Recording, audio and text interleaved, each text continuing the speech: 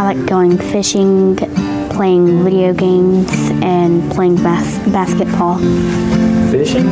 You like fish? What kind of fishing do you like to go? I like to fish for catfish. And how's school going for you so far? Really good.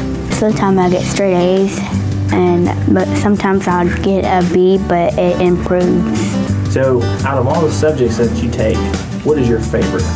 Reading and math, because I really like reading, and math gives me a challenge. Why do you like a challenge? Because it gets me smarter and gets me ready for what God's getting me ready for. Do you have any ideas or dreams of what you would like to do one day when you grow up? Be a foster parent or be an adoptive parent, because God put me through all of this, and I know how some of the other kids had worse than me, and I just want to make their lives better.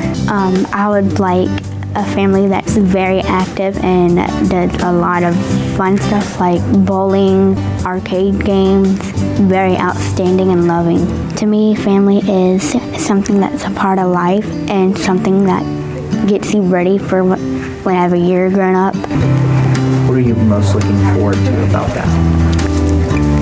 To make me and my baby brother really happy.